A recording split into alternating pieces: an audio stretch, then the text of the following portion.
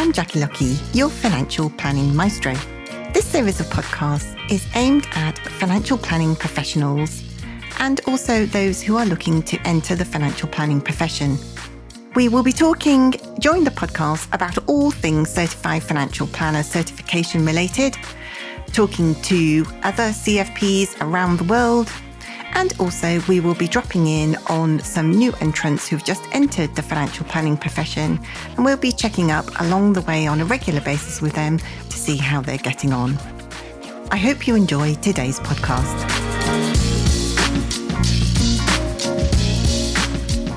Hello and welcome. I'm Jackie Lucky, your financial planning maestro. And today I'm joined by Carmen Bukuwanu from Wealth Matters, who is a very special lady, and she's going to share her journey to CFP certification with us, all the ups and downs, as many of you I know will have along the way.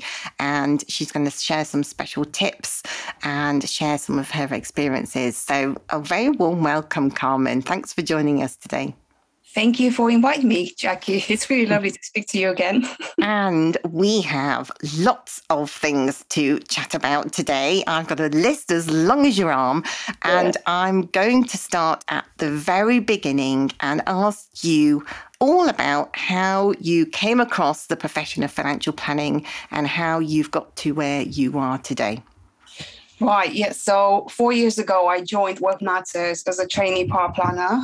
Prior to that, I worked at HSBC in a customer service role. During my time at HSBC, I became very interested in becoming a mortgage advisor. So I took the relevant exams, which were RO1, RO5, and CF6. And after I received my mortgage advice certificate, I tried to find a position at HSBC. I tried for about 18 months, at which point I realized that maybe HSBC wasn't the right place for me. So I uploaded my CV online. And not long after, one recruitment agency contacted me about this vacancy at Wealth Matters as a trainee power planner. And I just took it. Back then, I didn't know anything about the power planning role, but it sounded very appealing. And that's how I entered financial planning. And what was it? Were there particular aspects that interested you in the role that you saw in that advert? It sounded very appealing because I already had the two exams, RO1 and RO5. I only needed 4 more exams to qualify for the diploma in financial planning. Wealth Matters were looking for someone who had already started taking exams or is looking to, take the exams to become diploma qualified. It was a very, very straightforward process. I'm really happy. I followed the recruitment agency's advice, and Yeah, absolutely. And so that was really, I guess, when you started at Wealth Matters, did you notice that there was a difference in approach to the service that they offered to their clients to the way that you were doing it at HSBC? Oh, absolutely. I worked for almost 4 years at HSBC, and it was very sales driven. It's a very focused on sales targets. I worked as a customer service officer, so I was dealing with clients on a daily basis, opening current accounts, credit cards, savings accounts, loans, you name it. We had a target. Sometimes it was very hard to present this, offers to our clients because some of them just didn't need another credit card. Yeah. They didn't need another savings account and so on. So it was very different when I joined Wealth Matters. It was quite refreshing because I didn't have to think about, first of all, I started studying for my exams and working on client reports and so on. So I didn't have much face-to-face contact with our clients. But later on, I started being more involved in meetings and presenting certain things from a client meeting agenda. And I became quite confident in that. But no, prior to that, I was just looking for a back office role. Because while working at HSBC, I became quite anxious about all of this target thing and selling, not thinking about anything else. Yeah, it was hard. And I think that's quite common why, as we will get on to a little bit later, why so many women don't stay in the financial advice profession when there is, certainly in my day when I started, back in a very long time ago, Carmen, we had targets and you had to be quite a hunter and go out and, hunt down your clients and sell them particular products. In the days of commission pre-RDR as well, you had to earn a certain amount of commission. And it felt very cutthroat. And like you say, uncomfortable if or you think that, there's a potential that the client doesn't need another credit card, doesn't need another investment bond or whatever it might be. So I think there is a natural conflict in the kind of product selling side of the advice world. And I think not just women, although I think it is, quite a lot of women tell me that they feel that way. So you're certainly not alone in those feelings that you had. But I'm glad that you found a home actually at Wealth Matters. So tell me a bit more about how you found out about the CFP and why you decided to undertake the certification assessment. Yes, so I'm very proud to work at a CISI chartered firm. And I learned all about CFP from our two directors, Julian and Bruce, because they're both CFP qualified. They have their certificates. And they always encouraged all of us at the firm to undertake certification. And earlier this year, two of us received the most amazing news of passing the case study assessment. That was a big, massive celebration at Wealth Matters. We had champagne, cake. Julian was all over the moon, like was expected, but it was wonderful. Yeah. But prior to all of that, with everybody's journey through the level 7 assessment, did you sat the level 6 exam first and then went on to the level 7 case study financial plan assessment, did you? Yes, I did. Yeah, I took the level 6 exam in March 2021. I had a marginal fail. I was quite gutted. Yeah, that's disappointing, isn't it? Yeah. And then I took it again in September. I found it it was a totally different experience. And yes, I passed in November. I found out that I passed and immediately signed up for the CFP case study assessment. And I think I didn't do anything for about 2 weeks. I just couldn't get my mind into it. I did. I enrolled into a course with the Financial Planning Academy, Training Academy. Yes. It's a 3-day fast track course. So I did that. I worked on my case study a little bit. And I think I just took 2 weeks off after that. And I contacted you just between Christmas and New Year's, if you remember. Yes, I remember. We talked about my case study. And that's when I realized I am so far from being where I want to be. That's when my challenging journey started. Yes. 8 weeks of hell. Yes, I wasn't kind of going to say that word, but yes, I'm sure it did feel very tough for you at the time. And I can remember very clearly when we were talking about how many spreadsheets should you have, and you said to me, Jackie, I think I've got 40 spreadsheets. And I said, we can't get 40 spreadsheets into your plan because you've only got 60 pages and that doesn't leave you enough room to write anything. Yes, we have a problem here. Yeah, we have a problem. Yeah. But, we talk through, which bits to use and which bits not to use and things like that. And then, you were able, hopefully then, you were able, because you did pass, able to see the wood for the trees. Because I think when you get into the thick of the assessment, you can't see anything around you. It's so all consuming, isn't it? Yes, Jackie, but let's remember that when I first met you in December 2021, I only had 6 spreadsheets. Yes. 6 spreadsheets. And I was expecting to pass with those spreadsheets. Yeah. And yeah, and then you found out that I didn't think you would. No, yeah, but team, but many of my other, like, I think we were, I can't remember exactly, but maybe 10 of us attended this course, fast track course, and most of them did what I had done, the 6 spreadsheets. Yeah. And I think that's just it's not going to cut it. No. It's just not going to cut it. And I would seriously encourage anyone who wants to undertake this journey to speak to you, and because they have so much to learn. And I know you offer quite a few options, but no, I think that I wouldn't have passed, not even a marginal fail, if I hadn't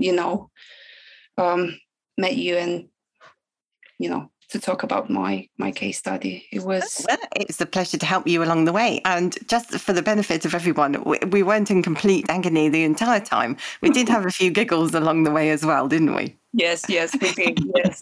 It wasn't all hell. It can be quite rewarding. It's a very rewarding experience as well, because as you come up, like you working through your case study, there's so many things you could do in this case study, but you only have to do one. You only have to follow one path, because you could reach the same result by doing 5 or 6 paths. It's only one that you have to follow, and it's quite rewarding when you get to the final stage and you can see that yes, these clients can achieve all their goals. It's amazing. Yeah, and I guess it's a bit like going through a maze with different exits, isn't it? You can take different paths and you still get to the same place, but you don't have to take all the paths at the same time. And I think that's what puts people in a bit of a tailspin. Yes. Once I realized what I had to do, where I have to work on, it was very straightforward. It was just a question of time. Like I just had to put so many hours into it. It's not a quick thing to work on. I say to quite a lot of people that they should earmark at least 60 hours and maybe up to 100 hours to do themselves justice. Would you say that's a fair assessment? How many? Do you have a rough idea of how long it took you? Let me think. So for about 8 weeks, I've put in at least 3 to 4 hours a day. Let's say 3 hours a day. So 160 hours, I would say. Wow. That's a bit of a beast that you created there, Carmen. Yes, but I think I took the hard. The way I worked my Excel spreadsheets, I think that was the most difficult way you could ever attempt to do it. I think you have a much more simplified way of reaching the same result. I had to build my own cash flow modeling, so it's not just about showing the shortfall. Yes. At retirement, it's to show how how the clients can achieve. You need to show how, from all of these pots you have, pension, ISAs, GIAs, you have to show how they can reach their goals by, taking income out at the right retirement age and including other benefits like state pension and, if necessary, state benefits. But that's how I reached to my 40 pages appendix. And so after all of that, it must have been a huge relief. No wonder you had lots of celebrations. I saw it with lots of photographs over LinkedIn of both you and Catherine celebrating passing your Certified Financial Planner certification. And so looking back now, that was a few months ago now.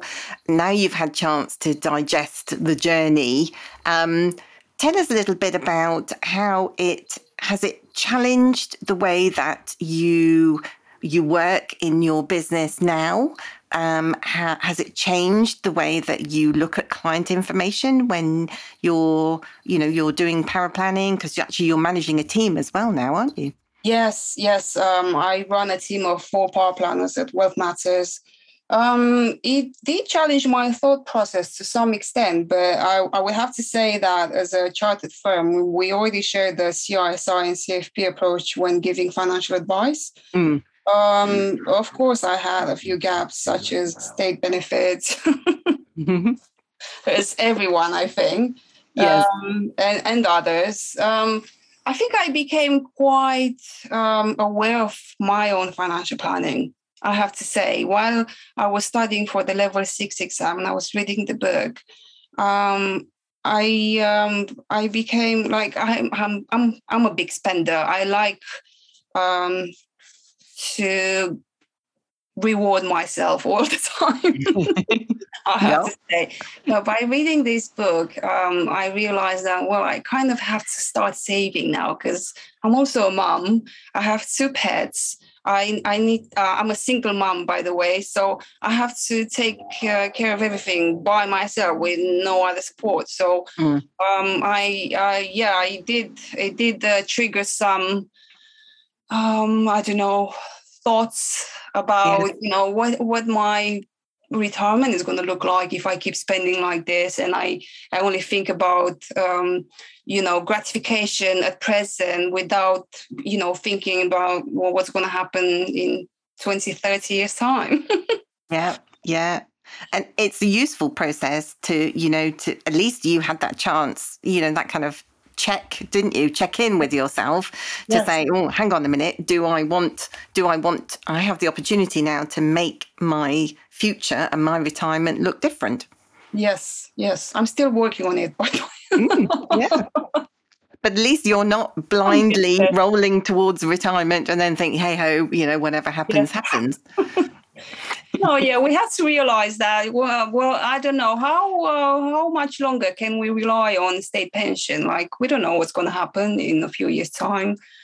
Is the triple R going to be still in place in 10, 20 years? Like, we don't know. We might end up with nothing. Yes, with nothing, we have to look after ourselves. And financial planning, this is the way to go. Yeah. And for you personally, and obviously for your family as well, has it helped you educate, your family about their finances? Have you been able to have those kind of discussions about money with them at a younger age?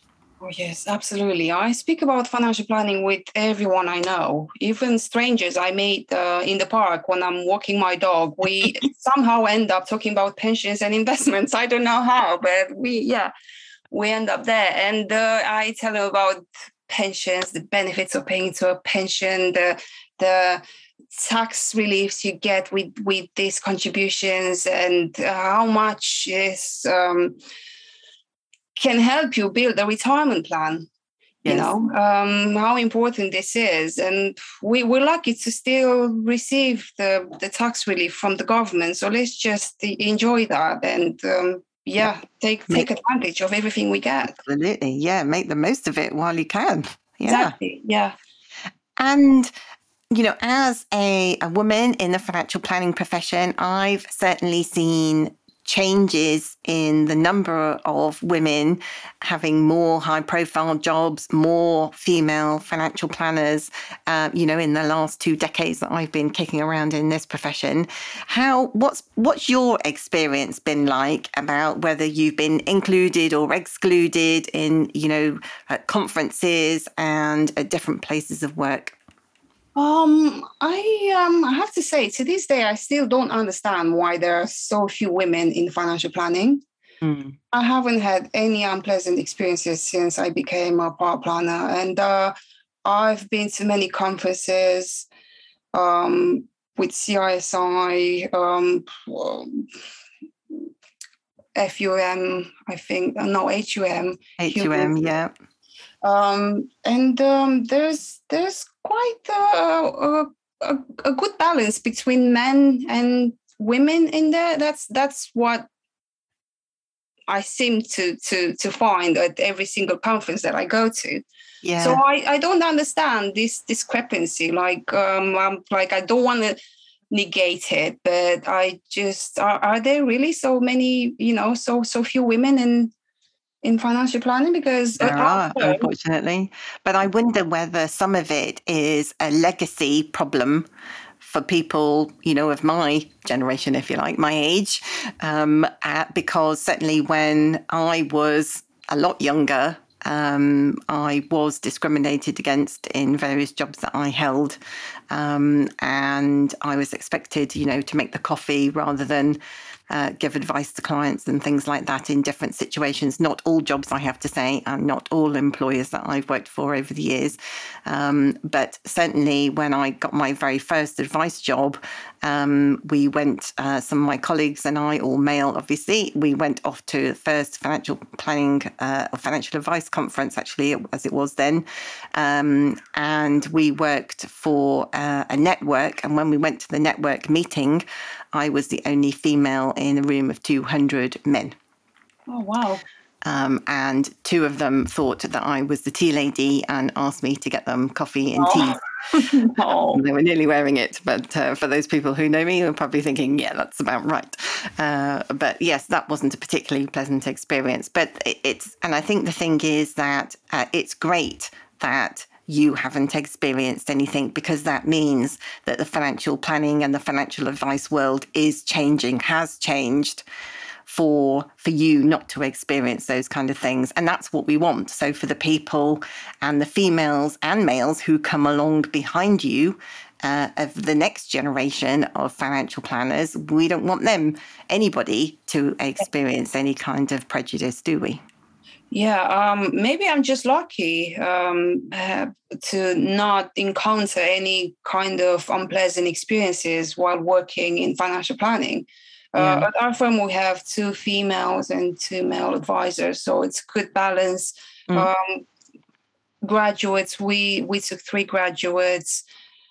I would say that out of 14 team members, 4 people are men. That's it. The rest of them are women. So we kind of we're always overpowering them in meetings, and you know how women are like we like a chat and everything. But no, it's a very pleasant. I don't know. It's always very pleasant to go in the office, and I've never felt uncomfortable in this profession. Maybe a little bit at HSBC, I don't know, but we're not talking about that. So no, we're looking forward. And so what does the future hold for you as an individual and a paraplanner? Because, some people say to me, oh, well, if I am a paraplanner or paraplanning manager, maybe I don't need CFP, because you only need CFP if you're client facing. So what would you say to that? Like you don't need CFP to offer financial planning advice. However, if you want to be the best of the best, that's what you want to get. Like you want to achieve this certification. Like I said, I run a team of power planners at Wealth Matters, and I look after the graduates as well to some extent. And 4 of our team members are looking to undertake this journey in March 2023. That's when they enroll for the level 6 exam. So at this point, I just want to help my other colleagues to, achieve this certification, give them tips, encourage them, just, because you always have to, you need a lot of reassurance, don't you, when you study for level 6 and then do the case study. You need a lot of encouragement. Yes. And I just want to be there for them. Yeah. And both you and Catherine are in a unique position to be able to support those people, because you've been through it so recently, and they can bounce ideas off you when they get that far with their case studies and with their exam, can't they? Yes, exactly. And they always have you, of course. I'll always be there hanging around, you know me. So So we are nearly at the end of our time together, Carmen, but I just wanted to ask you one final question about the CFP. As we've talked about today, there are probably lots of people listening to this podcast who are thinking, maybe I should give this CFP malarkey a go. Do you have any tips for anybody who's perhaps sitting on the fence about how they could best prepare themselves for CFP certification? I would have to say that, people who have undertaken this journey, they almost have very different experiences. Like you can't take two experiences, next to each other and think, yes, that I can appeal to that. Like they are all very different experiences. My most important tip would be to not listen to what everyone is saying. Just follow your gut, follow your instinct, and go with what you think is, relevant to you, to your case study, to the way you study, your studying approach and everything. I've heard so many stories. One of my ex-colleagues from HSBC, she did that as well. She said she had to put her life away for 3 years, and it was just horrendous. She wouldn't do it again. It was just heartbreaking, and I just can't put myself in that situation. I can't imagine doing this for 3 years. It's just it's a crazy amount of time to put away to achieve certification. I would say do not put minimum effort into your case study. Don't think that I'm just going to work on it for, 20, 30 hours, submit it to CISI and wait for my feedback. Yeah. Maximum effort and plan your time, isn't it? If you're going to spend 100 hours or like 160 hours on it, then, you need to make some proper time out in your diary. Maybe even talk to your employer if they don't give you any time off for studying. Exactly. You need to ask for study time, for study leave for this. Yeah. We have a learning for life program at Wealth Matters, so we do have study leave, but I know that it's not a common practice in financial planning, and we should really look into it. But you need study support. You need Jackie Lockheed, definitely. Like I would 100% recommend they book you either to do the fast track course or one-to-one sessions. It's all good, very good. I would definitely recommend that. And I would say to take the level 6 exam, you only need 3 or 4 months. That's it. I wouldn't try to, read that book over and over again and then maybe take the exam in 10 months' time. That's just not going to work.